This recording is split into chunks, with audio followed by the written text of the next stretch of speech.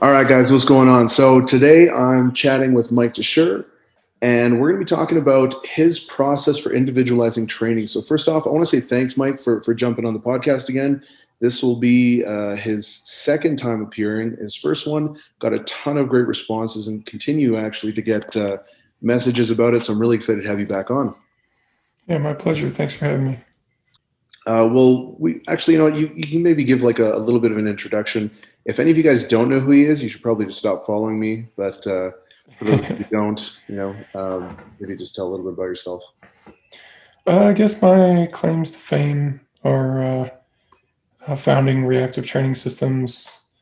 I'm the guy I can take credit for popularizing RPE for barbell sports and the RPE scale like correlated to reps in reserve, at least on the high end. Um, that was something that I um, to my knowledge, invented um, back in like the 2005 2006 timeframe. And I was a good lifter at the time and competitive, so it helped it gain some traction.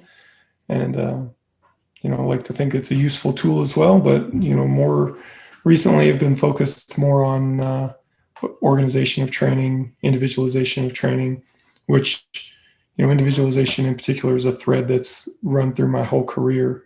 Like if you consider like some of my early work and what I was talking about then with RPE and things like that, really the benefits of things like that are to individualization. It's it helps you tailor the training plan to fit the lifter. And I would say that I've continued to build on that idea, and gone more in the, uh, I guess more recently, spent a lot of time thinking about how to best organize training, which has kind of led to emerging strategies and all the things that we talk about there. So I suppose that's the high level summary of what I've been up to the last decade. Awesome.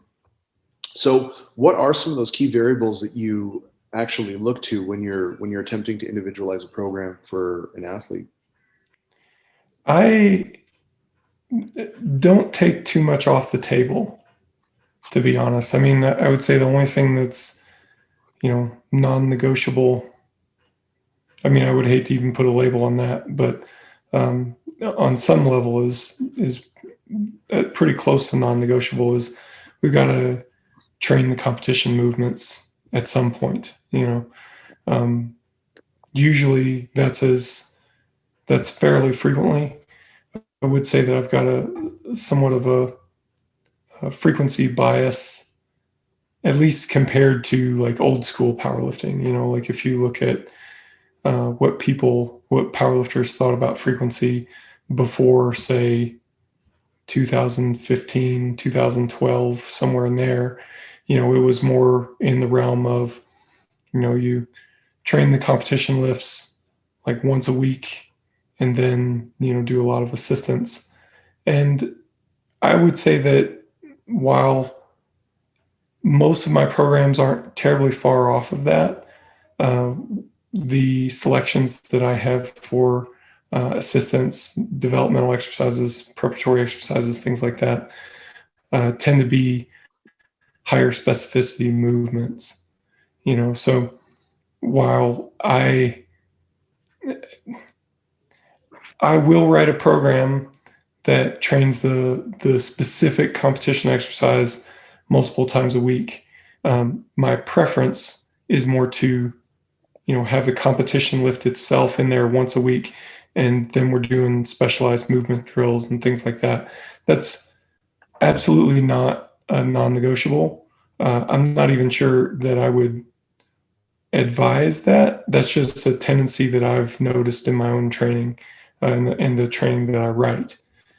So a lot of what I've learned is kind of observing observing what coaches, including myself, do in the real world, and then kind of extrapolating from there.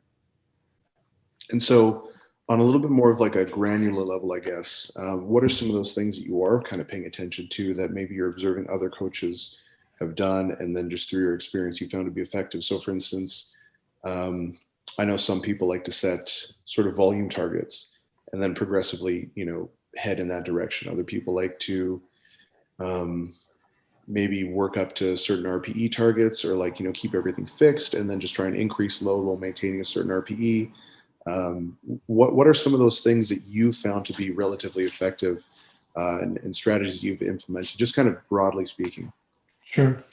I guess maybe I should start with kind of the broad strokes framework of what emerging strategies is. And I hope this doesn't get boring for the people that have heard it before, but I think it's important to kind of a common ground for moving forward. So, in a typical emerging strategies program, we're going to write one microcycle of training. So, think of it like one training week, and that's on repeat.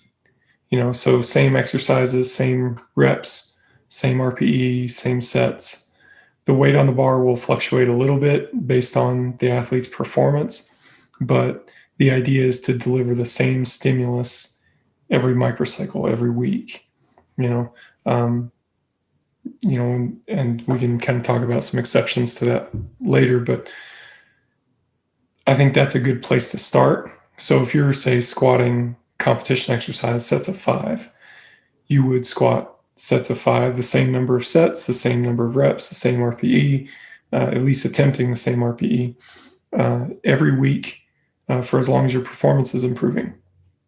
And you track that and you customize the length of the development block so that it matches the athlete's performance adaptation. So if an athlete tends to get better in a training block for 3 weeks or 5 weeks or 8 weeks, you match the athlete's response. And you'll see that that's kind of a theme through the whole thing. So what that does is it helps reduce the noise so we can see the signal more clearly. So if at the end of that development block, we look back on it and say, hey, that was a really good block compared to all the other blocks you've done, maybe that tells us something about your response to those sets of 5, or maybe it was the hack squats that we did as a preparatory exercise or something else. Now one block doesn't tell you a whole lot by itself, but as you start doing subsequent blocks, a picture starts to emerge, and you start to see, hey, every time I have a development block that's between 4 and 6 reps at an 8 RPE, I seem to get better. Blocks that contain single leg movements tend to perform better than blocks that don't contain single leg movements. You'll start to notice things like that. And I like to use those observations as a basis for that individualization. So to answer your question more specifically, when you ask, like, what kinds of things might we individualize? Again, I like to try not to take anything off the table. So it could be the frequency that we're training at. Maybe somebody, needs to train a muscle group or a movement pattern or a microcycle frequency, at different rates. It may be a set of exercises, maybe intensity or volume. We can look at these things and kind of get an idea of what the athlete is going to respond best to. And then, we do use both our coaching experience and then just general knowledge to help guide future decisions. I like to say that there's 2 different kinds of development blocks that you might run. You might run an exploring block where the intent is more to try something new, or at least try something that's not, well proven. Maybe you only have one block that contains leg press, but it went well. So you might do another block just to see if it starts to become a trend. So those are exploring blocks where your aim is to learn something new about the athlete, but learn something new by trying something that you expect to work.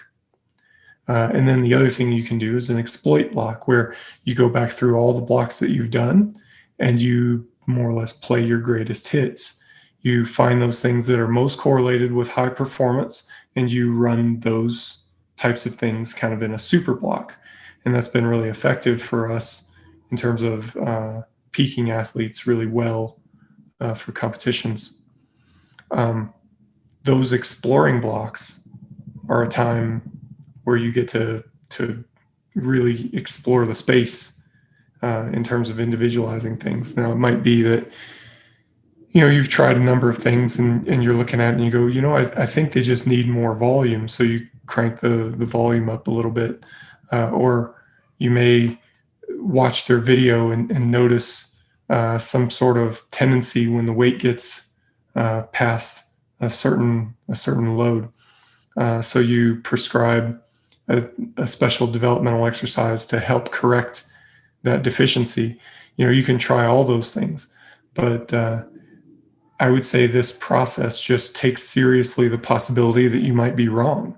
That these things that we observe, we hope that they're right, but sometimes they're not.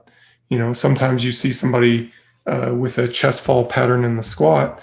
Now, most people respond pretty well to something like a pin squat, but you may have a lifter who just doesn't, and they seem to get better when you do pause squats, which is not typical. But if that's the response type for that specific athlete, they're going to think that's pretty important to know. So kind of monologuing a little bit, so apologize for that, but feel free to direct me wherever you like. Yeah, no, that's great. And one of the follow-up questions that I do have, because this is a question I get a lot, and so I'm sure a lot of people are really wondering about it, is especially when you are working with kind of a fixed volume load, so to speak, right? How do you know where to start that off, right? Because if you do have more of a progressive volume structure, something like Chad Smith uses, where he starts off kind of on the lower end and then progressively increases it, you can kind of dial things in a little bit easier. So how do you know where to start? And especially, how do you know where to start if someone maybe doesn't necessarily have a long history of training and good record keeping? Well, if they don't have too much history of training, I would say they're more. Sorry, I meant more the record. Yeah, well, I mean, even at that, like I've worked with athletes. It might surprise you how many athletes don't have like a really extensive record of what they did and stuff like that. But I think if you look at just their last program, you can ballpark what the stress of that program is going to be. And we do have some calculations to help us equate stress across different intensity zones. So if you're looking at that, if you're looking at a person's stress index, you can think of it like kind of like number of hard sets, but not all hard sets are created equal, right? Like a 7 RPE set is not the same stress as a 10 RPE set, like that kind of thing. Like on a rough level, that's what stress index is trying to account for. So if you just take their last program, then that can a lot of times provide a good basis to start. And I don't think that volume has to be, or training stress really, has to be dialed in super precisely in order to see any result whatsoever. And I find that a lot of lifters are really training a bit harder than they need to, because we see pretty consistently that even reducing the workload can result in improvements in their strength output, on a reasonably consistent basis, and if it's just for a couple blocks and then that starts to taper off, you're going to know, so as a coach, let's say that you get a new lifter that comes in and they're benching 18, like a stress index of 18. So think of it like 18 hard working sets a week, Is that across all lifts? I would calculate it as, anything that's intended to train the bench press. Now, if you go hard in the direction of like isolation movements, then it gets a little funny. The model starts to, um, well, you just need to use a slightly different model is all. Um, but, assuming that, most powerlifters tend to prefer compound lifts and the isolation stuff isn't a huge component of the program. Um, let's just say that, their stress index is around 18, 18 working sets a week. I would start them out probably at that level, and if it's a little bit high, then you'll know it pretty soon, and I would tend to bias it down rather than up. I would want to start a lifter off a little bit too low in terms of stress than too high. But if you start them off around an 18, it's probably going to be pretty close to right. Now, let's say that it's a little bit low. Like I said, lots of lifters, even if you back the stress off by a couple points, they'll have a positive response to that. So then you get, 2 development blocks down the road. You've had 2 good development blocks, and then the results start to taper off. At that point, you can look at it and say, hey, they're recovering really well. I kind of think they might need a little bit more volume, a little bit more training stress. Then you can dial that up on the next development block. And it really doesn't cost you very much. I think kind of titrating it in from one development block to the next gives you a lot of control over where the setting is at, Are there any particular metrics that you would use depending on the athlete and just kind of how they train? So, using velocity-based training, or maybe someone really likes, doing speed work, or another person really likes doing just like very frequent, or what I would call frequent, like very high effort sets from one week to the next. Yeah, I really like to take all that stuff into account. Like from my perspective, nobody has trained that athlete longer than they have. They've been with themselves for every set that they've ever done. So they probably have something important to say about training. And unless I have good reason to discount that perception, I want to go with their perception by default. So if they say it's speed work, or they say it's, benching every day, then all right, we'll try it. But we'll also try other things as well, and we're going to follow the trail of athlete response. So, we may start off, let's take an example of, you mentioned speed work. You got an athlete that's really bought into doing some dynamic effort stuff. So let's say that you start out doing some dynamic effort stuff in your first development block, your first couple development blocks, but then you talk them into getting away from it for just one block, so you can fit in some additional hypertrophy work or something like that. Well, if that goes really well, you may try something else similar, or if it doesn't go well, maybe you go back to what was working.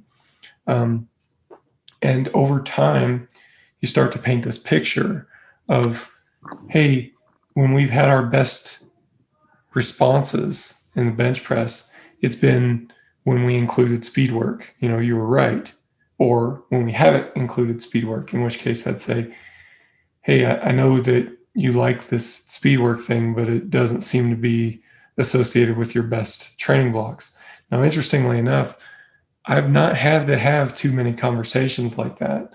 I think lifters start to develop a sense of, hey, when I'm doing X, my bench is improving, my deadlift is improving, they start to develop a sense of that, which is another reason why I take it seriously. It's not the end of the conversation, but it is important information.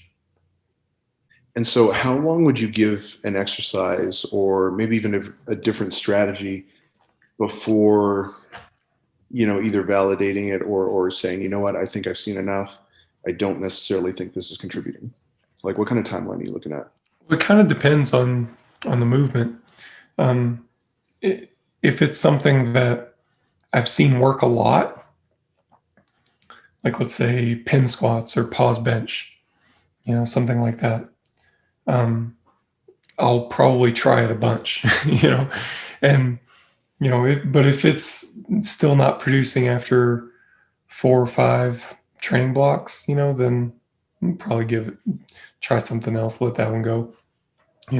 If it's something that's a little more hit and miss, like slow eccentric deadlifts, some people have responded great to it. Other people have really not gotten anything out of it at all.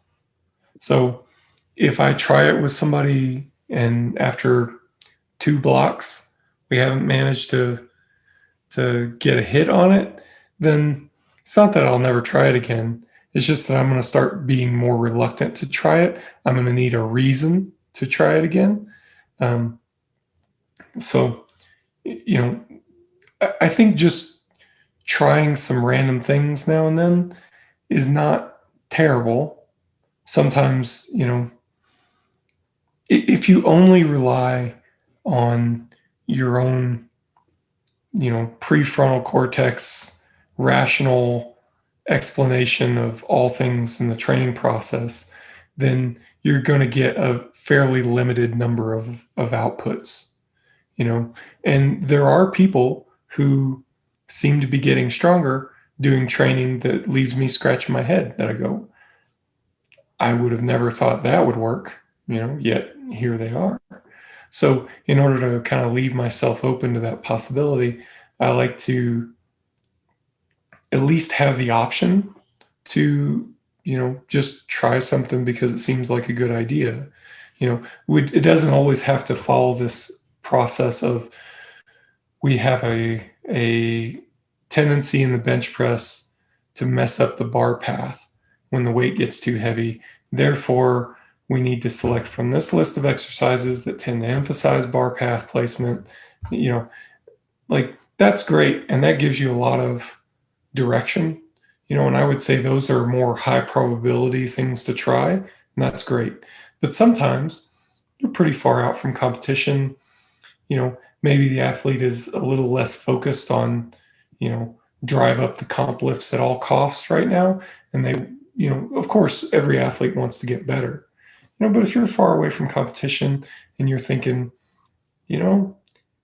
I saw a video of Larry Wheels doing some dumbbell incline and that just looks fun to me, then throw it in there, see what happens. It might be a really good block. Now, why? Maybe it's because of something mechanical. Maybe it's just because the athlete's having a good time in their training. And I think that's a valid reason too. You don't lose pounds off your total because, oh, well, you only did that because it was fun. It wasn't, it wasn't a rational training choice. So we're going to take 20 pounds off your total, so, I mean, if you do something because it's fun and then it makes you stronger, you still got stronger. So yeah, I suppose I'm making a case for occasionally injecting a little bit of just try it because it seems fun into your training. And I don't think there's anything wrong with that. I also think there's maybe even a difference in just kind of definition, right? Like when you say random versus what someone else means when they say random, I think a lot of the times can be construed in very different ways. That's fair, yeah. Because like I actually had this conversation with a client not too long ago, and essentially I was saying that a lot of their accessory exercises, and I guess I'll kind of like create an objective, like a operational definition. So I'll say like we have our primary lift, which would be like, competition lift, and then maybe a secondary, which is a pretty close derivative. So like deadlift versus a block deadlift or a deficit pull or something like that. And then, you have your accessories that can range from a little bit more specific to very just completely general. So the more specific might be like a belt squat. And then other accessories might just be like a split squat or lat pull down or something like that. And so I was talking to them about accessories, like the very general ones. And I was like, yeah, those don't really contribute a whole lot to your actual performance in to your strength. You know what I mean? Like you bring up your lat pull down, your deadlift isn't really going to go up, you know? And they're like, well, then why are we doing it? And I was like, well, because they asked me, sorry, to kind of backtrack, they were asking me about which should they do? Should they do a Pendlay row or should they do this? And I was like, it really doesn't matter. It's not really going to make that much of a difference. You know, you can just kind of pick whatever. We're just doing it to like build muscle and maintain good general fitness and things like that. And they were like, well, why are we doing it? And I kind of realized, like, I was like, oh, they don't understand. When I say it doesn't matter, they don't understand why we're doing it, because our definitions were just kind of different. And so that was just something that kind of came to mind when you were talking about it as well. But, No, that's a good point. That's a good point. And I mean, some things kind of don't matter.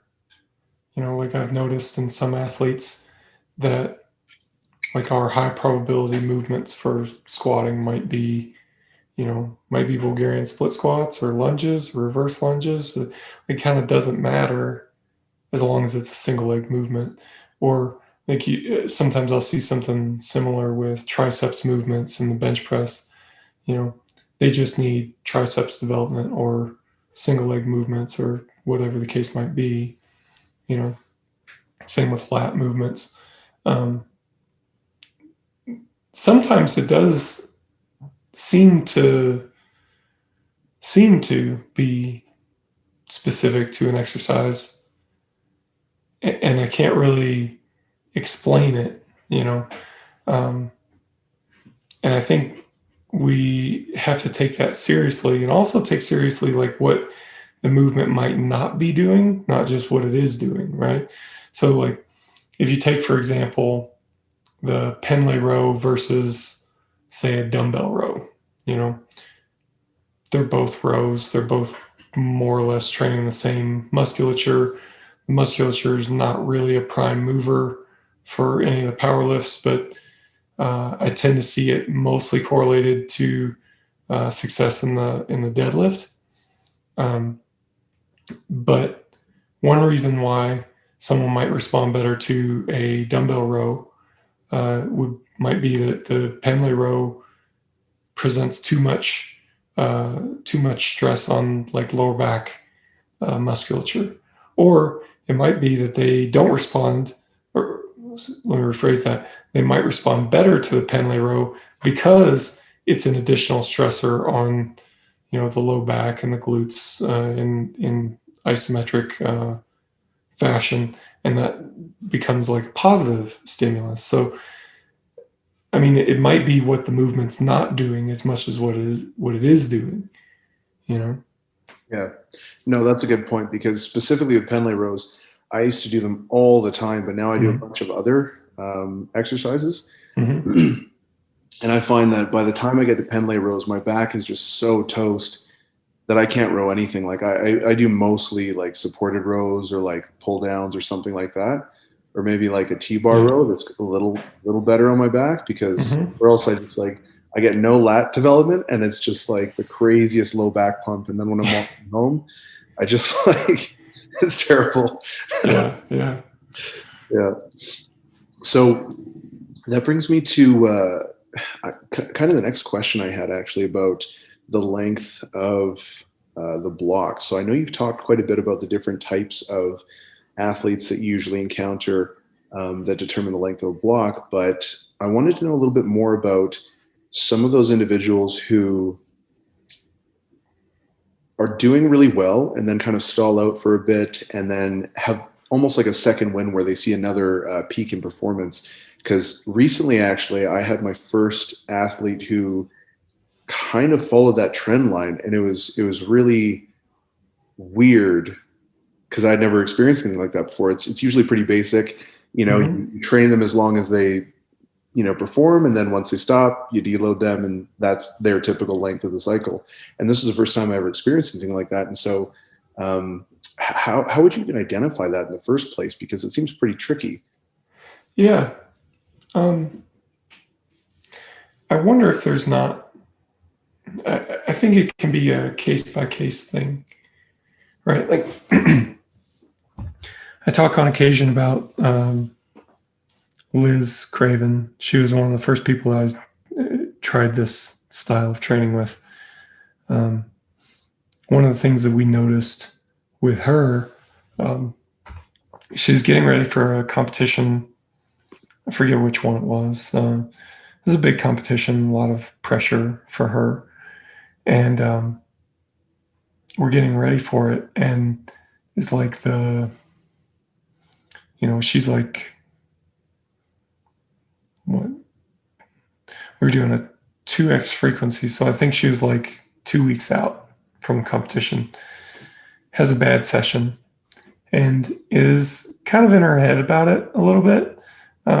It happens, but she came back and was saying, hey, this was a pretty bad session. How should we adjust the plan based on what just happened? And I was able to go back to the training data, and show her like, this is normal for you. So she always had 2 sessions improving and then 1 session, like 1 bad session. So like 2 up, 1 down, 2 up, 1 down. And that just happened to be a down session. Now you can handle a down session when you're, 8-10 weeks out. It starts to seem a lot more significant when you're 2 weeks out. However, it's still normal, and because I had that training data, I was able to, show it to her and say, look, this is normal for you. This is a normal down session. We've got 2 sessions left. So the next session will be better. And then the last session is the competition. That's going to be at a peak, and sure enough, that's how it went. Now, the reasons why, I think in her case, when you're faced with a pattern that's like that, I think it's got to be fatigue related on some level. It just seems like a fatigue pattern, but you could end up with a more like one-off bad session. I will say that more recently I've started to think about like mechanisms behind the time to peak issue and stuff like that. I'm not sure that it's adaptation in the physiological sense of adaptation. It might just be athlete boredom, that you're doing the same thing week in, week out.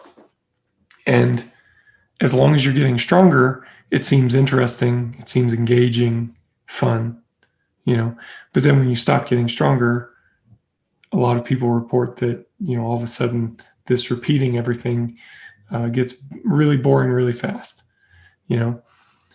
So if I had a lifter who, I should say that not everybody experiences like that, palpable boredom, it's not like everybody has the same psychological experience around that, but I think there might be something to it, even for the people that are less aware of it. That doesn't mean we should ignore it or we should do something differently about that in particular, but I do think that, if we're talking about mechanisms, that's one potential mechanism and probably a meaningful candidate to explain the time to peak thing. So, there's a few different factors. You may just have like a one-off bad session that the athlete comes back from. There could be some sort of like recurring recovery issue. Like maybe Monday sessions are just bad sessions in general because, partying over the weekend or something like that. Or like if you're doing a 2x frequency, it could be that, your Thursday session is a bad session because it's only 1 day of rest instead of 2. There's different explanations for stuff like that. But I think in a well-constructed development block, the reason that it finally comes to an end is progress slows and the athlete starts to get bored with that stimulus. So you change up the stimulus, big deal. And so when you are looking at your deload, like let's say it takes an athlete 5 weeks and their fifth week is their last week of really productive training. And then on the sixth week is really where you start to see that, degradation of performance. When you're actually peaking the athlete for a meet, or actually even just during training, would you go 5 weeks of productive training and then deload? Or would you go 4 weeks of training and then deload because then technically they're still in their peak on that fifth week? Like, how would you run that, both from a block to block standpoint and then also when you're peaking someone for a competition? From a block to block standpoint, I would want them to do the highest performance session, highest performance week, and then we can start the deload after that. No need to go past it, but I do think there's some value in actually executing that peak performance session. If you're peaking into a competition, you just want to make sure that you place that peak performance session on the day of competition and then work backwards from there. And so when you're actually running your deloads, what does that look like for you? Like, how are you actually augmenting? Do you change the exercises? Do you keep things the same? Do you just reduce the volume? Like, how do you actually go about doing that? The standard approach is to change everything. You would change exercises, the weekly structure, the volume, the stress. You reduce the stress by about half, and the length of the deload, the pivot, is about a third of the length of the development cycle. So if your development cycle was 6 weeks, your pivot's going to be 2 weeks. Something along those lines is a good place to start. Now, what you'll find is that some people will lose too much strength if you do that. So if you go that far away from what they respond well to, you're reducing the workload, you're doing lower intensity, high rep stuff, you're doing less specific exercises. Some people are fine, and then some people lose strength fairly rapidly. So if you're losing too much strength, too much being defined as if you're spending most of your next development cycle kind of regaining lost ground, then it's not really what you want. So if you find that you're losing too much strength during the pivots, you need to do a better job of balancing, the kind of opposing goals of maintaining strength and, reducing fatigue and restoring sensitivity to training. So you may want to reduce intensity and change the exercises and stuff like that, but maybe you don't reduce the intensity quite so much, or maybe you keep the exercises a little more specific, or you keep a little bit more of the volume, or some combination of those things in there so that you can maintain strength a little bit better. But again, it's this trade-off between trying to maintain your strength and trying to reduce the fatigue and restore sensitivity to training. So you're going to lose a little bit. It's not reasonable to try to maintain peak condition all the time. I mean, where do you go from there? So you've got to come down a little bit, but you just don't want to come down so much that you end up spending the whole next development block regaining lost ground. And so just to clarify, you mentioned, a decent starting point is a pivot block or a deload. That's roughly one third the length of the. Okay, great. Right. Awesome. And what kind of process do you use to actually select exercises for your lifters? For the development blocks or the pivots? Well, both, I guess, both. The pivots are a little more loose, I would say. We kind of have some stock ideas of what a pivot might be, and that's usually a good place to start, and you can deviate from there. Things like high bar squats and single leg work, overhead press, and change your stance, change your grip, do some like hardcore bodybuilding stuff for a while, or do something different. Try to get out of the same planes of movement. try to not train the same pattern of movement over and over and over. Okay. The goal of the pivot is not developing your sport performance. The goal of the pivot is to do everything else that you need to be a functional, healthy human being that you're neglecting during your development cycles, because during your development cycles, you've got this single-minded focus on sport performance. So development cycles tend to be like single-minded focus on sport performance to the exclusion of everything else. And sorry about the phone, but to the exclusion of everything else, and other things get left on the back burner. So a pivot is a great time to put those things in the program. It helps you be durable. It helps you handle the development cycles well. So that's kind of the pivot. And again, from there, you would deviate kind of based on what you see. Pivots are a little bit tough because it's a second level operation.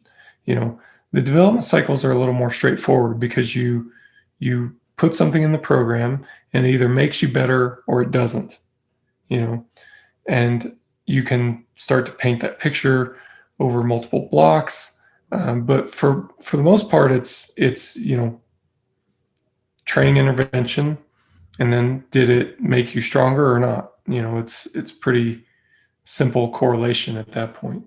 The pivots are a little more complicated because the training still should make you stronger, but not directly.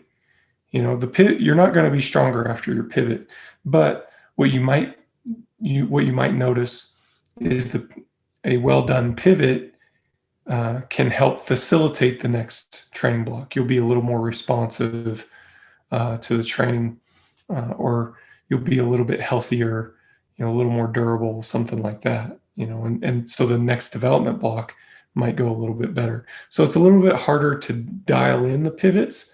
It's no less important, I would say. It's just more difficult. The exercise selection for the development blocks, like I said, is a lot more straightforward.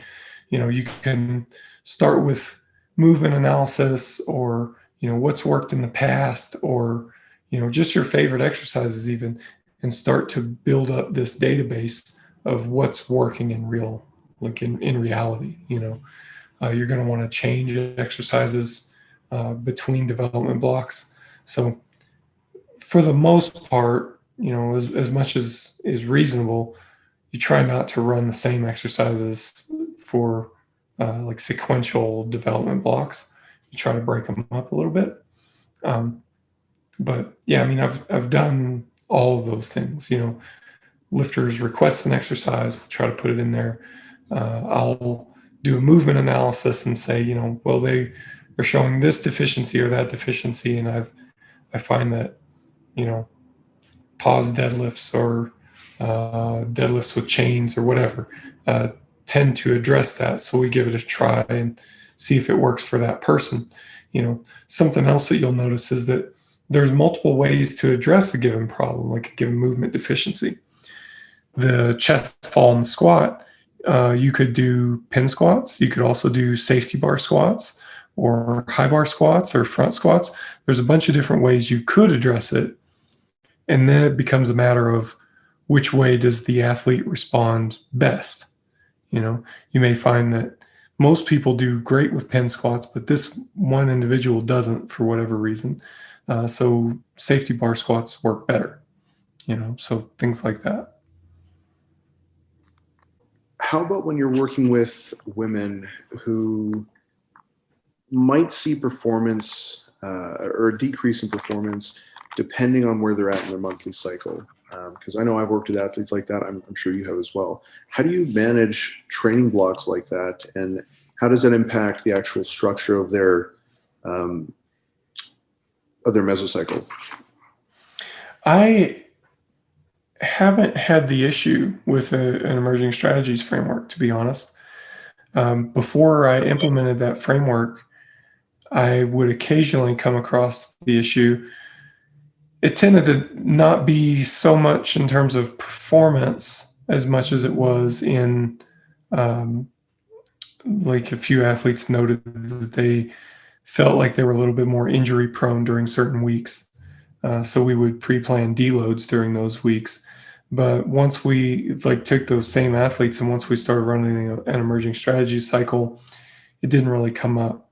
Now, I mean, full disclosure, it might just be that they didn't bring it up, so yeah, it could be just a limitation in the information that's available to me. Yeah, it would be something to consider for sure. And I don't see, sorry, just to kind of go ahead. conclude on that idea, I don't see an issue with kind of preempting some training changes. It also might just end up built into the program too, right? So if you've got somebody who has a down performance every fourth week, then that may start to look like a 3-week time to peak, which I suppose it wouldn't. It could for a little while, but it wouldn't if you ever adjusted that timing, right? Because if you adjust your timing for a competition, all of a sudden that sequence is going to be off. So, yeah, I mean, that's a good question. That's something that hasn't come up with me specifically. So, wish I had a better answer for you. No, it's all good.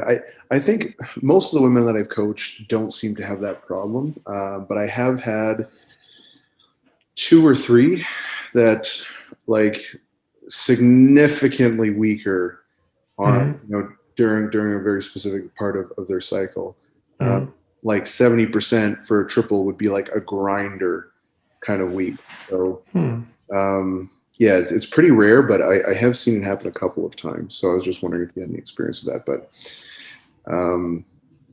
yeah, so I wanted to get your input on how you would go about bringing up maybe a weak lift. So if someone has like a really big squat and a really big deadlift, but their bench is kind of struggling, how would you invest more energy and more time into that lift without, maybe detracting from some of the other lifts?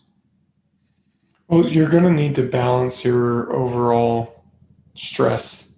There's only so much stress that an athlete can recover from, and there's only so much stress that a certain set of tissues can handle. So, the squat and the deadlift compete for resources to a significant degree. So if you wanted to apply more training stress to the squat, you may find that you've got to reduce the deadlift workload a little bit. And that's where stress index can come in fairly handy. So if they're running say a 20 lower body stress, kind of my default would be to split that 10 for squat and 10 for deadlift, but you may find that a lifter doesn't need 10 for the deadlift, they need 7. So you may reallocate that for, it's 13 for the squat and 7 for the deadlift.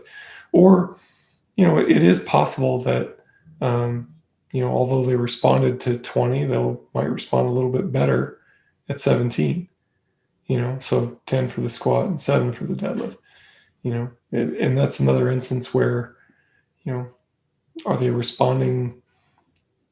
Like say that you're running 10 stress for the deadlift, but then you take out the RDLs that are in the preparatory slot and you sub in dumbbell rows, and all of a sudden you go from a 10 stress for the deadlift to a 7 stress for the deadlift, and they respond better. Are they responding to the dumbbell rows or are they responding to the 7 overall stress? Well, I mean, you can start to paint a picture given enough training blocks, but it may not be super clear in the beginning, but that's okay. You still know that one of those things is resulting in a better overall response. So, you include it in your exploit programs. Right. And so how many of those exploration programs might you do, let's say, in a given year? or like I would imagine that's kind of dependent on what their competitive cycle looks like. Yeah, definitely. So in a year like last year, most of my lifters did explore blocks most of the year. Like if man, it was nuts. But um, even then, like you've done a number of exploration blocks. It's starting to feel like time to put it all together. Then you may just run an exploit block just for the fun of it. Um, but I've had a handful of athletes who like to compete, and so they'll compete often. And I've had to tell them, like, look, you need to take a break from competing because all we're doing is, we'll do like two exploit blocks in a comp, two exploit blocks in a comp. And so all we're doing is repeating the same training over and over, which works until it doesn't, so we need some time to explore the space and see if there's anything else out there that's useful.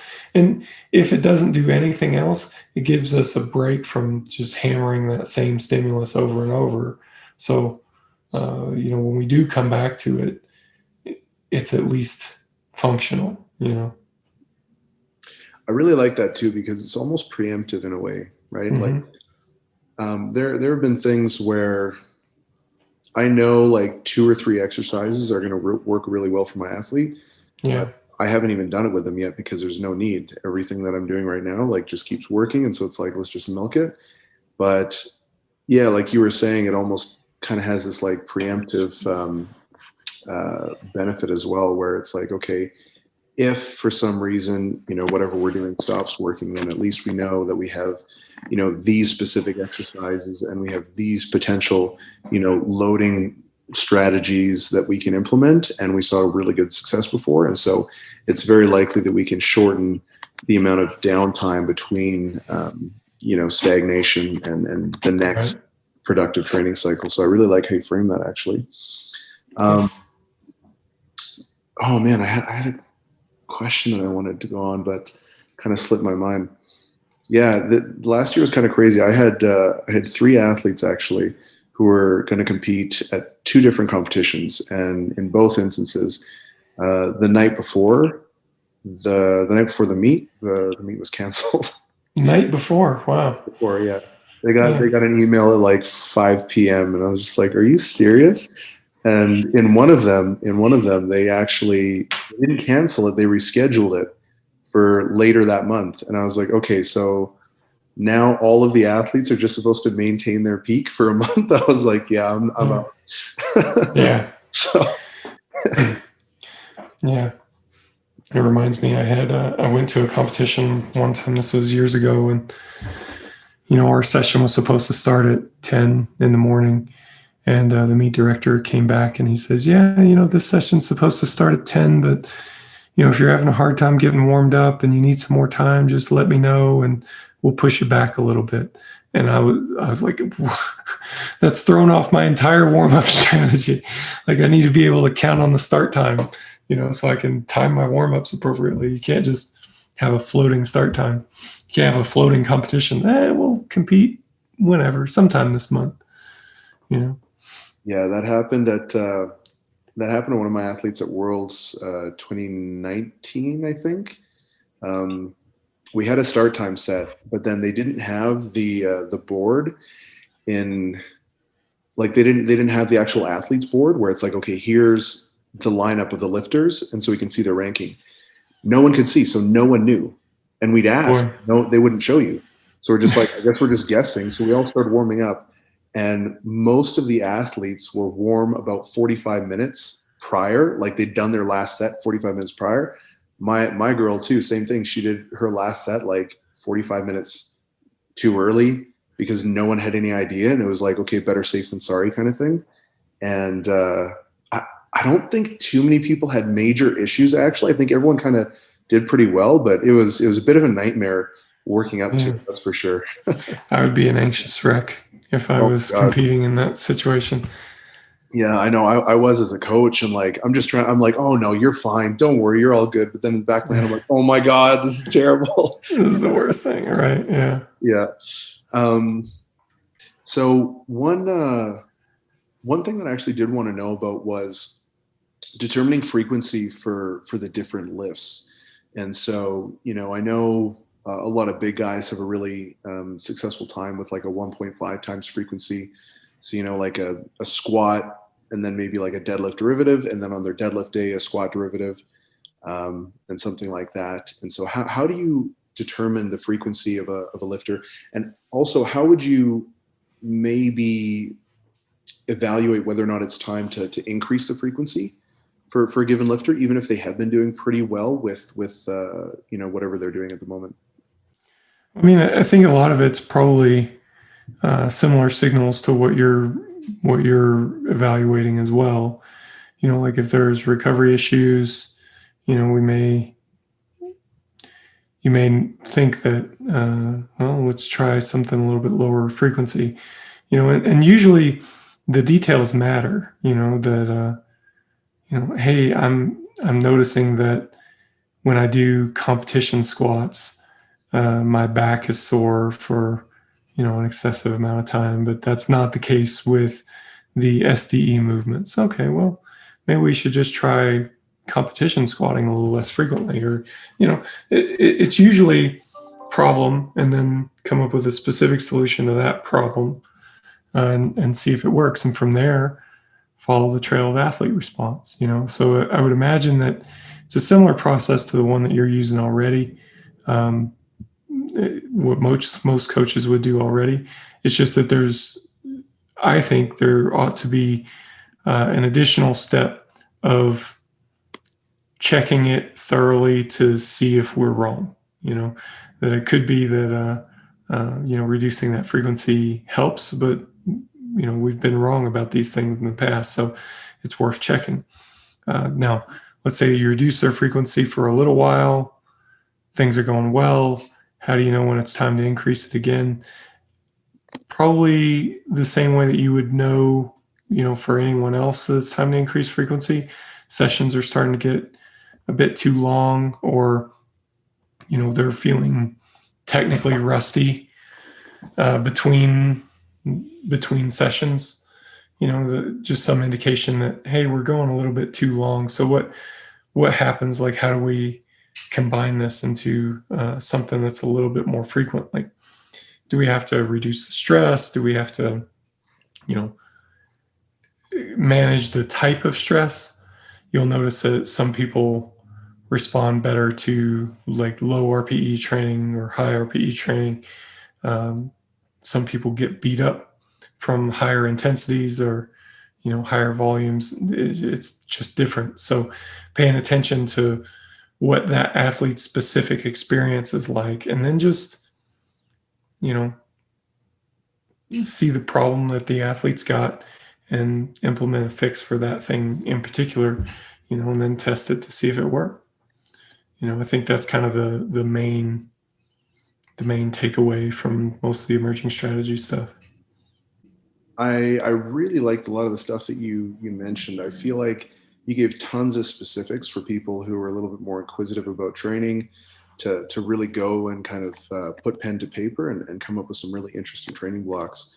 Do you have any projects on the go? Is there anything that you wanted to kind of shout out real quick? Oh man, always so much that we're working on, but